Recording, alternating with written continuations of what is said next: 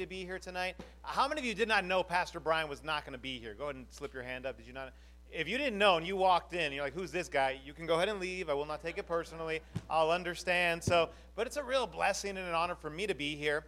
We actually had the privilege to be at this church for a little while, just for a few months. When we moved here from Oregon, we were going to be starting a church as well. And we were here from November till about February. So it was about 3-4 months or so.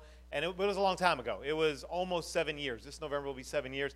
And it's been a long time because some of you don't remember us. I could tell. You come up to me tonight telling me your name. And I know. You don't remember me, huh? I could tell. But anyway, it was so great being here, and we loved it. And I got to work with the teens a little bit when I was here. And now those teens are in their 20s and things. So it makes me feel a little bit old. I have my wife here. And when she was here, Connie, we had our daughter, Selah, who's on the very end. And my wife was expecting our second daughter, which is Hadessa.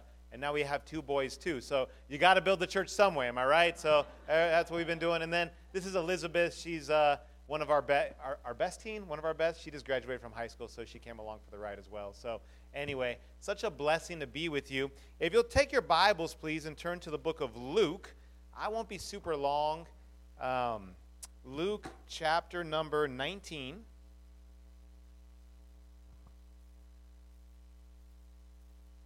Luke chapter 19. And while you're turning there, let me just say what a great pastor you have, Pastor Brian. I hope you're watching this right now. No, I'm just kidding. But Pastor Brian and I, we had the opportunity to grow up together. I met him when I was 5 years old, and we went to the same school. We went to the same church from 5 all the way through.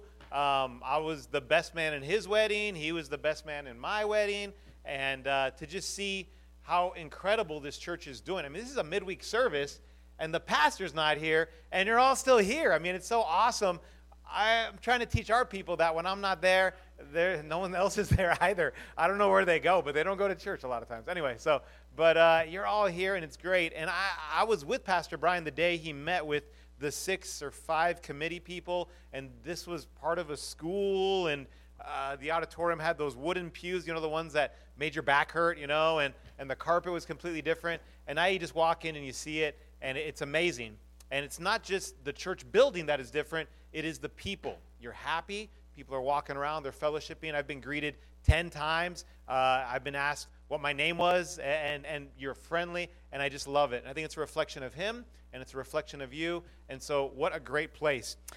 Luke chapter number 19, be speaking on probably a familiar character for many of you, perhaps not for some of you, so I'll give a little background. But the Bible says there in Luke chapter number 19, and verse number 1, and Jesus entered and passed through Jericho, and behold, there was a man named Zacchaeus, which was chief among the publicans, and he was rich. And there's a little kid song about Zacchaeus. Zacchaeus was a wee little man, and a wee little man was he, right? I mean, kids, and you hear about this guy, but who was this Zacchaeus guy? It says here he was a chief publican. That means this guy, he was a tax collector. Does anybody in here like the IRS? There's no IRS workers in here, are there? Okay, so is anybody here like the IRS? No one in here likes the IRS, right? Some of you are emphatically shaking your heads. Some almost walked out. Hang on, the sermon's not about the IRS, right? Stay there. But no, nobody really likes that, right? So here's Zacchaeus. He is, in essence, an IRS agent, and his job is to collect taxes for the Romans, the hated Romans, the Romans that rule over these people. They don't like the Romans, and the Romans don't like them. And Zacchaeus, he is a Jewish man working for the enemy. And not only that, he is collecting taxes from these people, and he's not honest. He is saying, you owe this much money, you owe 500 shillings or whatever, and they don't. They owe 300. He's taking 200, and he's pocketing it. The Romans don't care. Just so long as they get their 300, they're happy. So this guy is getting fat, and he's getting rich off his own people, working for the enemy.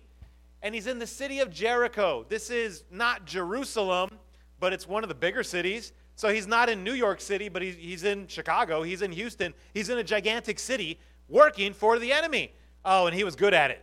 He was so good at it, they made him chief among all the publicans. He was number 1 publican, not a very popular guy.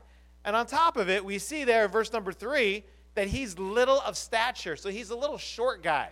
Now, I don't know if you ever met somebody like this, but you ever met somebody that has what they call short man syndrome? You know what I'm talking about? Anybody here can get a witness, right? You ever met someone who maybe they're a little shorter, they're a little vertically challenged, and so they try and compensate for it? The college Pastor Brian and us went to, there was a chief security guard, and man, this guy, he was about yay tall, and he was in his 40s, and he came up to about my chest, and oh man, he had to make up for it. And so he'd be looking to get you a ticket, he'd be looking to get you in trouble. One time my parents were visiting, and he gave my dad a ticket for parking in visitor parking. So I go to him and I say, brother so-and-so, in case you're watching, I won't say his name, but brother so-and-so, why'd you give my dad a ticket? He goes, well, he parked in visitor parking. Hey, newsflash, brother so-and-so, he's a visitor. Oh, well, you should have had him park in staff parking, but he's not staff. Then you would have given him a ticket and he would have deserved the ticket, right? And this guy is always just trying to wield his power. I don't know if you've ever known somebody like that, but that's just how I picture Zacchaeus here, trying to wield his power, little short man syndrome, and the guy's a thief and a publican, and nobody likes him.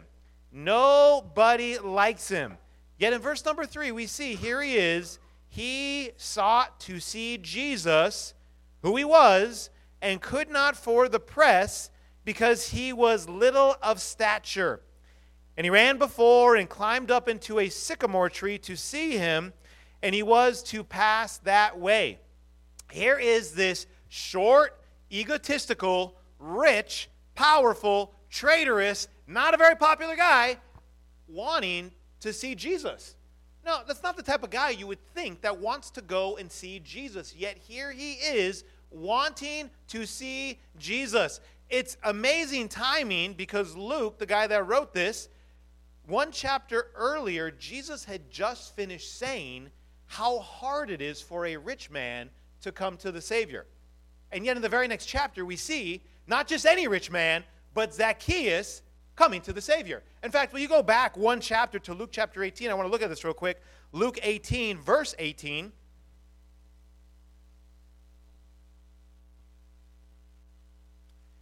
Luke 18, verse 18, the Bible says, and a certain ruler asked him being Jesus, saying, Good master, what shall I do to inherit eternal life?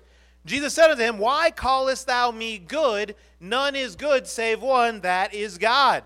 So this guy, he's rich. He comes up to Jesus and says, Good master, what must I do to inherit eternal life? And Jesus asks him, Why are you calling me good? Now, Jesus, this is kind of a little trick question. He's asking why the guy is saying it. He's not saying like, well, why are you calling me good? No, he's saying, how come you're saying it? I know why I'm good. I'm the Son of God. Why are you saying I'm good? And so this rich man, before he can give an answer, Jesus says, okay, you want to know what to do to go to heaven? Verse 20, thou knowest the commandments. Do not commit adultery, do not kill, do not steal, do not bear false witness, honor thy father and thy mother. And in verse 21, this rich guy says, all these things have I kept from my youth up. Jesus says, you want to go to heaven? He says, how have you done with the 10 commandments? Now, this is a soul-winning church. You go door knocking, do you not? You pass out tracts, do you not? You try and witness to your family, don't you? You know what you don't say in the plan of salvation? You don't say, well, Grandma, you want to go to heaven? You got to keep the 10 commandments. We don't say that. That's not what we teach. That's a little bit more of a different doctrine, a Catholic doctrine, if you will. We don't teach that because nobody keeps the 10 commandments. This guy is saying, my entire life I have kept all the 10 commandments. Really? You've never lied. You never disobeyed your parents. You're lying right now. You never, ever stole anything. You were never in college, and you were hungry, and you looked in the cupboard, and there's your roommate's chips. You never grabbed the chips and opened them. I might be confessing my sins up here. And you've never, ever stolen anything like that. You've never, ever wanted what somebody else has. And the guy says, yep, not once. My entire life, never done any of those things. Now, if this guy's talking to me, I'm like, okay, look, buddy, there's the door. I'm busy. I don't got time to talk with you. This know-it-all guy who's claiming that he's perfect, I don't want to talk to this guy. But Jesus kind of liked the guy. Jesus says there, yet lackest thou one thing. Sell all that thou hast and distribute unto the poor, and thou shalt have treasure in heaven, and come, follow me. When he heard this, he was very sorrowful, for he was rich. Jesus gives him a really interesting answer. He says, you want to go to heaven? No problem. You've kept all the commandments? Great. One more thing you got to do. Go and sell everything you have, and then follow me, and then you'll have treasure in heaven. Again, that's not a part of the plan of salvation. Brother Louie, when Pastor Brian talked to you about this church, I don't think he went to Brother Louie and said, Brother Louie, you want to come to my church? Okay, sell your truck, sell your house, sell your clothes, except for what you're wearing, and come and follow me and live at the church. He didn't say that. If he has invited you and talked to you about coming to church, that was not in Pastor Brian's plan of salvation. He never told you to sell everything you have. So why is Jesus telling this rich guy, hey, buddy, you want to go to heaven? Sell everything you have. When you go door knocking next time, try that. Hey, you want to trust Christ as your Savior? Okay, great. See that car out there, that Mercedes? Sell it. You know this house, this $500,000 house? Better put it on the market if you want to get to heaven. That's not the plan of salvation. There's nothing in the Bible about that. So why is Jesus telling this guy that? Because this rich man had his faith, number one, in himself. Oh, I'm perfect. I've never done anything wrong. I've never broken any commandments. His faith's not in God. His faith is in himself and his own works. Number two, his faith is in his money. And Jesus wanted to see if this man would take that faith from his money and put it into Jesus. That is how we get to heaven, isn't it? Faith in the Lord. This is a test. Will you put your faith in the Lord? And the answer was no. And so Jesus there says, how hardly shall they that have riches enter into the kingdom of God? It is easier for a camel to go through a needle's eye than for a rich man to enter into the kingdom of God. When I was a kid, I thought that meant trying to poke a camel with a needle, you know, and so I don't know if the camel's fast or he's dodging or whatever. Or some people think it means you stuff a camel into a needle, which would be basically impossible. Or there is a teaching that in the city of Jerusalem, there was a small area called the needle, and to try and squish a camel through there was near impossible. It doesn't really matter. The point Jesus is trying to make here is that it's really, really, really tough for a rich person to come to the Lord. Nigh impossible for a rich person to come to the Lord. Yet one chapter later, Jesus is going to show us the impossible is possible. And the hard cases, the hard people to reach, can still be reached. Who in here tonight is thinking of someone and you think, I would love for this person to come to the Lord? I would love for this family member to come to Christ. I have been inviting so-and-so to come to church for years, and they're just never going to come. I have a friend who they're battling with addiction, and I know that the answer is the Lord, but no matter how hard I try, no matter how much I pray, no matter how much time goes by, they just get deeper and deeper and deeper into sin. And you know what? I'm beginning to lose hope. I don't think they're ever going to come to the Lord. That is why this story is so beautiful, because the cases that seem impossible, can I tell you, they are possible. Whoever you are thinking about right now that you think there's just no way they're going to come to the Lord, oh no, they can come. It's possible. It is possible they can come to the Lord. It's just maybe not possible for us to do it through our own power. Now, I don't know who you're thinking of. I don't know who's on your brain right now. I don't know if there's a hard case in here tonight where you don't usually come to church. I don't know most of you. You might be a visitor here tonight, and you stumbled into this church because, I have nothing better to do, and here you are. If you're an impossible case yourself, I'm here to tell you that the impossible with the Lord is possible. It can be done, and if you have given up on someone or you've become discouraged with someone, they can still be reached. It is not hopeless. It is not over. They can be reached.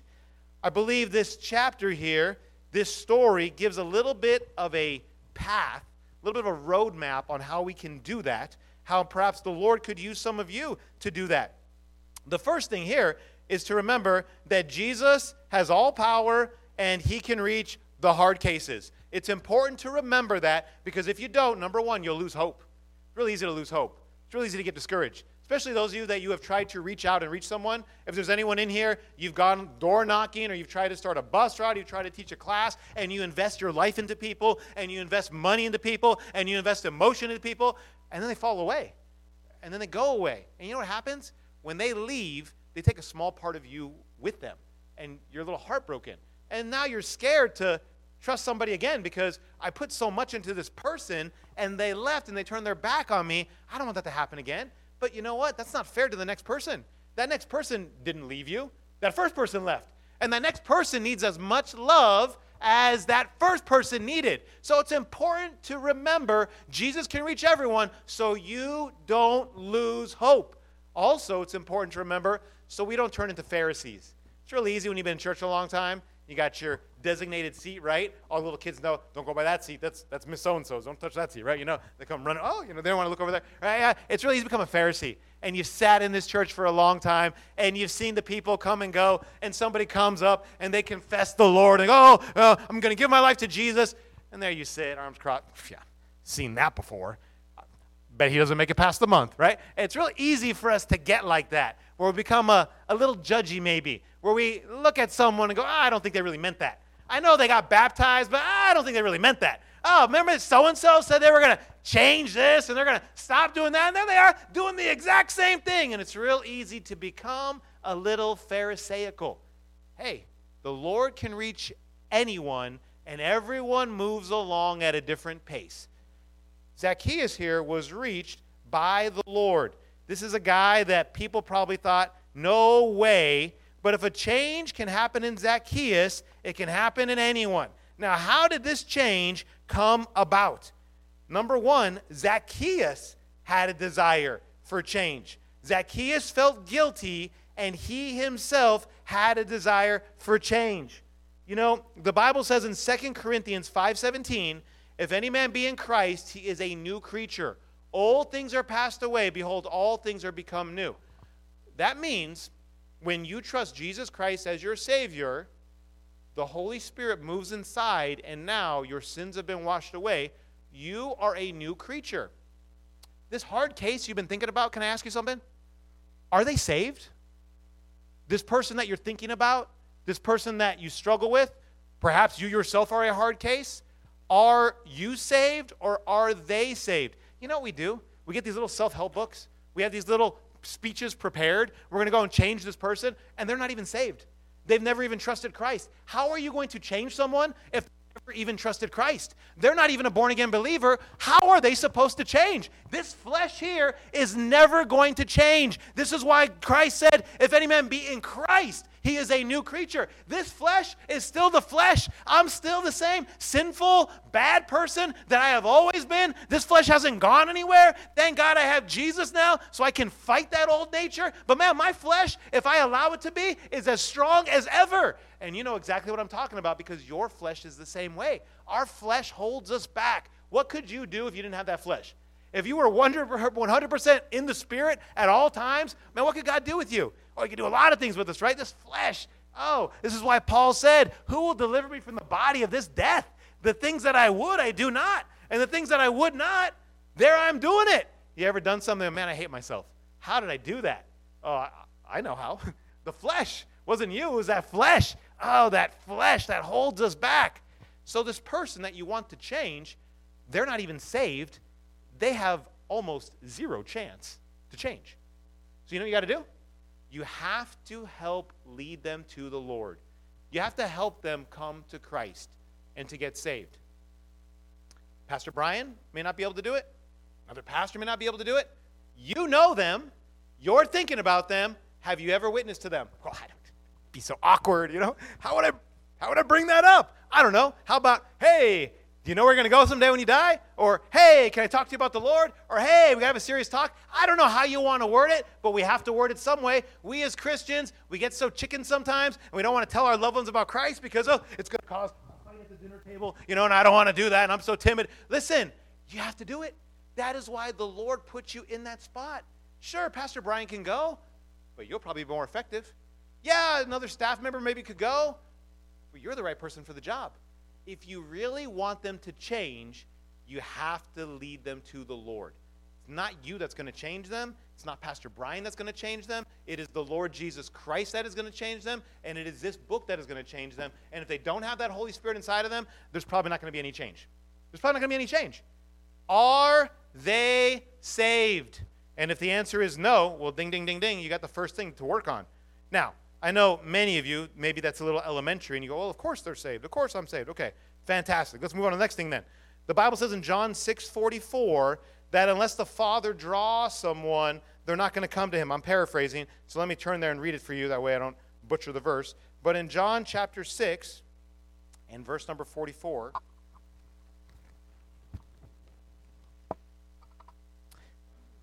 the Bible says, hang on. It says, no man can come to me except the Father which has sent me draw him, and I will raise him up the last day. So the Lord has to draw someone. This is where prayer comes in, us praying for this person, praying that the Father would draw them. But something equally as important as us praying for this person is a light. Jesus said that we as Christians are supposed to be a light on a hill that cannot be hid. This person you want to reach, when they see you, what do they see? Do they see a changed life? Because if they do, if they see a light and they go, man, it worked for so-and-so, worked for my friend, worked for my cousin, worked for my uncle, they'll sit you down at some point and they'll say, I want what you have. You are a changed life. I want my life to be changed too. But if they see you and they don't see a light, why would they want what you have if we're not any different than them? If my friends or my family or my unsaved loved ones or whoever looks at me and there's no difference, I go where they go, I drink what they drink, I listen to what they listen to, I'm the exact same as they are, why would they come to me for an answer? I'm no different than they are. I'm the exact same. But if they see a light and they see a difference and they see a change, they'll say, I want what they have. You're a light. You have a changed life because, man, I used to know you back in the day. I used to know you 10 years ago, 20 years ago, 15 years, whatever many years ago, and you have had a changed life, and I've been following you, and I've been watching you, and I've been studying you. You're a changed life. I want to be changed like you, but there has to be a light. Zacchaeus climbed up that tree because he saw a light when he saw Jesus. When he heard the stories of Jesus, he thought something different about that guy. And when he was there hearing parts of that sermon, he climbed up that tree. He humbled himself. He abased himself because when he looked at Jesus, he saw a light. People will come to the Lord if they see a light. And the fact is, you are the best representation they are going to see. So it's very important that we be a light. Next thing here. Zacchaeus had a guilt and a desire for change. He humbled himself. Pride can be such a dangerous thing, and nobody likes to be humble. No one likes humility, and I'm the same way. I'm not the most humble person in the world. I have to humble myself. But humility is a big part. Pride is so dangerous. This is why in the book of Proverbs it talks about pride goeth before a fall. If you exalt yourself, you'll be abased. Zacchaeus was willing to humble himself, and he came to the Lord. Someone who is proud and unwilling to humble themselves, they're going to have a hard time coming to the Lord. Now, listen, I'm a guest speaker, so, take it or leave it. But pride, as we struggle with that, it can well up in us so much. You have anybody you're fighting with right now? I got a coworker I struggle with a little bit. And when she does something, and she's the payroll lady, so I probably should be nice to her, right? Or whatever. But she does something to get me mad, and it's her fault. What am I going to do? Do I have to wait for her to come apologize to me? Or am I going to go over her and I'm going to apologize to her? Sometimes we have these feuds that go on with friends and family that goes on for years. For years. And it's all because we're waiting for them to call us.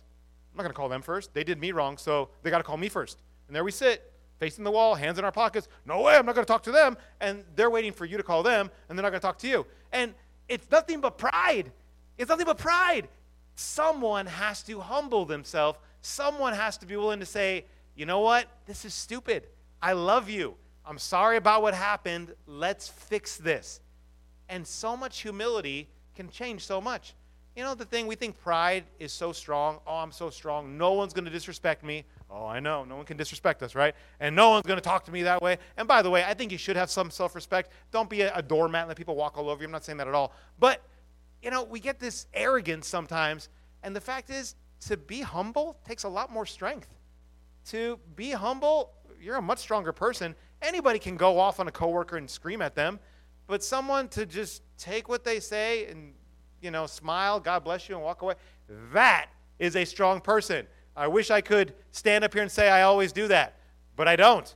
If I say I do, I'll be like the rich man in the previous chapter lying up here, right? So I don't. Pride, though, if we can put our pride away and humble ourselves and abase ourselves, we can get so much further. So Zacchaeus here, he was willing to humble himself. He was willing for a change. And when someone is willing to humble themselves, now they're willing to have a change. As soon as they humble themselves, they're on the right path to change themselves. Let's look back at our scripture here in we're rounding to the end here.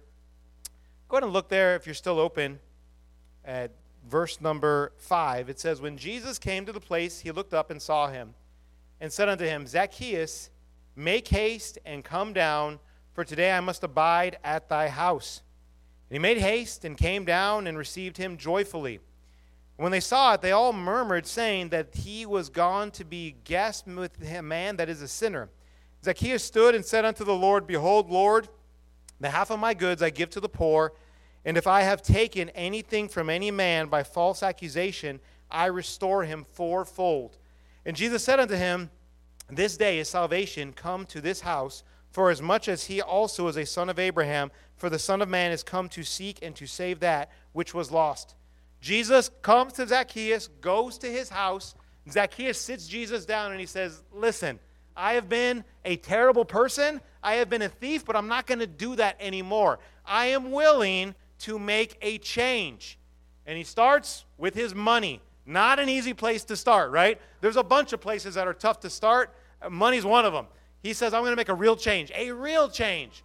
He says, if I have cheated anyone, I am going to pay them back 4 times. I stole $10 from this guy, he's getting 40. I stole $1,000 from that guy, he's getting 4,000. This guy is shelling out the money. He is shelling out the dough. He said, I'm going to give away half of my goods to the poor. Now, this is crazy, right? This is the opposite. Zacchaeus is a rich and wealthy man. He's got a big, beautiful house. He's got a condo. He's got, a guest house in Hawaii. I mean, he's got all this stuff, right? This guy's got money. He's got all this. And he was probably very selfish with his money before. And now he is making a huge statement. He is stepping out big time by faith. He's saying, I'm going to give away half my goods, and I'm going to pay back 4 times those I've stolen from. That's a huge step of faith.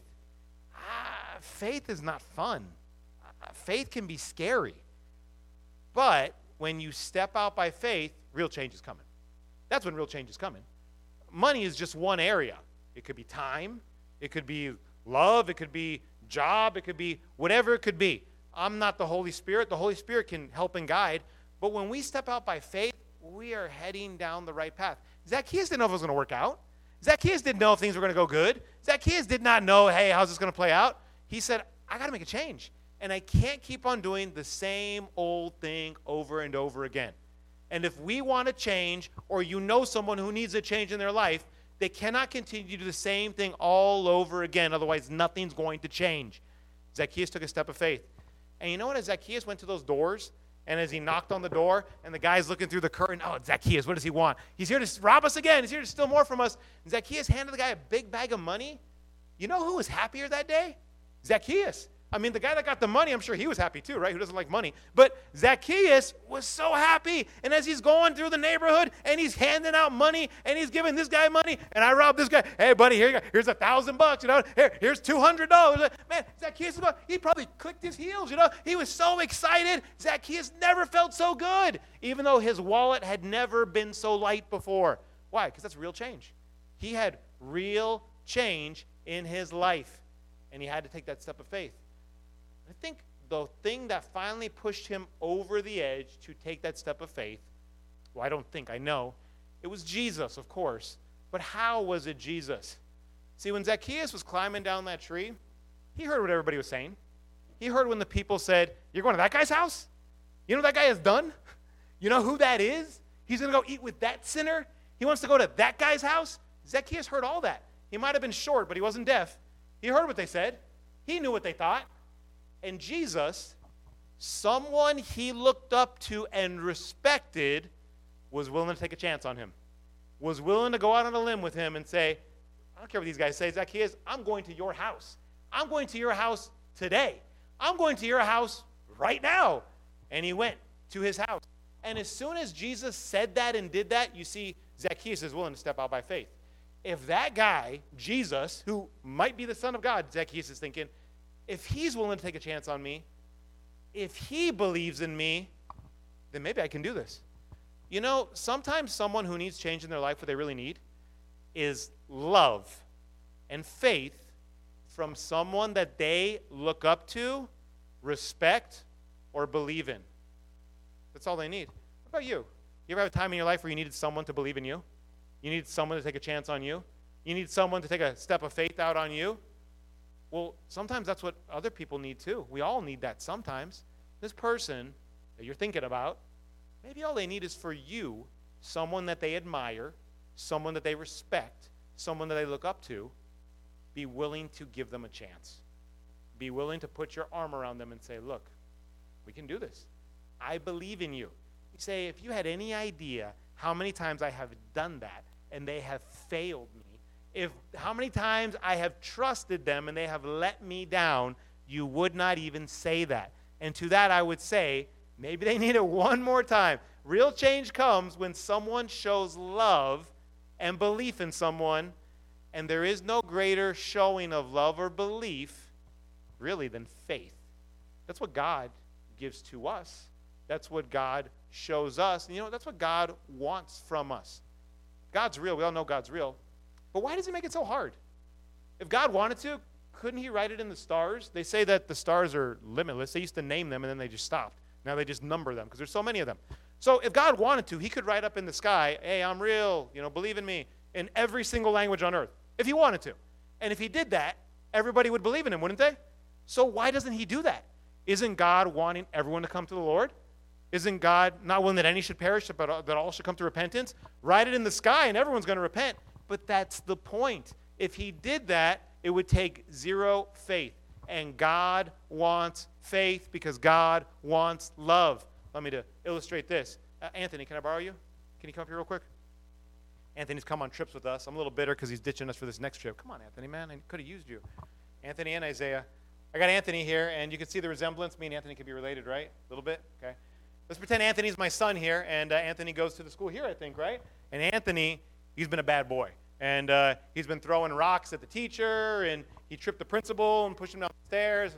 And, he yelled at Miss Caroline. And so Pastor Brian calls me up and says, listen, we got to talk to you about your son Anthony here. And I don't think he should come back to school. And so I plead and I beg, and Pastor Brian says, one more chance. Giving this kid one more chance. And then I'm calling juvie, and he's going behind bars, right? And so I come to Anthony, and I say, Anthony, son, you look so much like me. No, I say, son, listen, you have been a terrible, terrible kid. You've been a terrible student. You don't know what 4 times 4 is. You curse and you swear, and you know what? You have given me no reason to believe in you as a son or a student. But they're going to give you one more chance. And you know what? Son, I believe in you. Even though nobody else does, even though your teachers don't, maybe even Pastor Brian doesn't, I believe in you because you're my son, and I think you can do this. What will that mean to him? He has given me no reason to believe in him. He has given me no reason to think he can do this. I am choosing to have faith in him because I love him. There is no purer sense of love than that. Thank you, Anthony. You can be seated. That's the kind of faith people need. And that's why God likes faith on his behalf. See, God's perfect. He doesn't mess up. He doesn't throw rocks at the teacher, and he doesn't yell at people or anything like that. So instead, what he does is he doesn't make it so obvious. You have to seek him to find him. Oh, but if you have the faith to seek him, you will find him. He guarantees that. Seek me early, and you'll find me. Zacchaeus here did a 180, and I believe the most powerful reason was someone he looked up to and someone he respected, loved him enough to believe in him, to take a stand up for him, and to say, you can do this. And you know what? You could do this. Who are you thinking about? Who are the hard cases in your life? Who are the people that you have been trying to reach and you have been praying for and you are just about to quit on them? Listen, they may need you and your faith now more than ever. They need someone to look at, someone who is a light, someone who they respect to say, I believe in you. Even if you got to cross your fingers behind your back, do it, okay? No, I'm just kidding. But they just need someone to believe in them. And when they get that, they will make a big change. I don't know who it is. I know we have cases. I know you have cases because I have cases. I have people in my church, whether they're young people or older people, middle-aged or older, and I look at them and I say, what shot do we have? I mean, this is an area here that's probably tough to reach people. I'm in Riverside. I'm next to the east side in downtown Riverside. The stuff I see, I'm thinking, what in the world? But God can reach anyone. God could do it with the Zacchaeus. He can do it with anyone. Man, I need to do my part because I know he's going to do his part. We want to reach this world, don't we? And that person you're thinking about, you want to help reach them, don't you? Man, God could use you. God could use you to do that. And we have the blueprint here in the life of Zacchaeus. Dear Lord, thank you for tonight. I thank you, Lord, for this church, this great, great church, pastored by a great man, a dear friend, a wonderful Christian. And Lord, I'm just here one night. I have no idea the struggles or battles that everyone here goes through. But a lot of people came out here on a Wednesday night to hear someone they don't really know. And so I know, Lord, that they love you and they love your word, and they're not here for just any old reason, Lord. And Lord, if there's anyone here tonight that they have someone in mind, you have laid them on their heart where they feel like, I would love to reach this person, I just don't know if it could be done. I pray, God, that you would increase their faith, you would help them know what they can do, and that this person, whoever they might be, could be reached for you. We'll give you the praise and glory for it. In your name I pray, amen.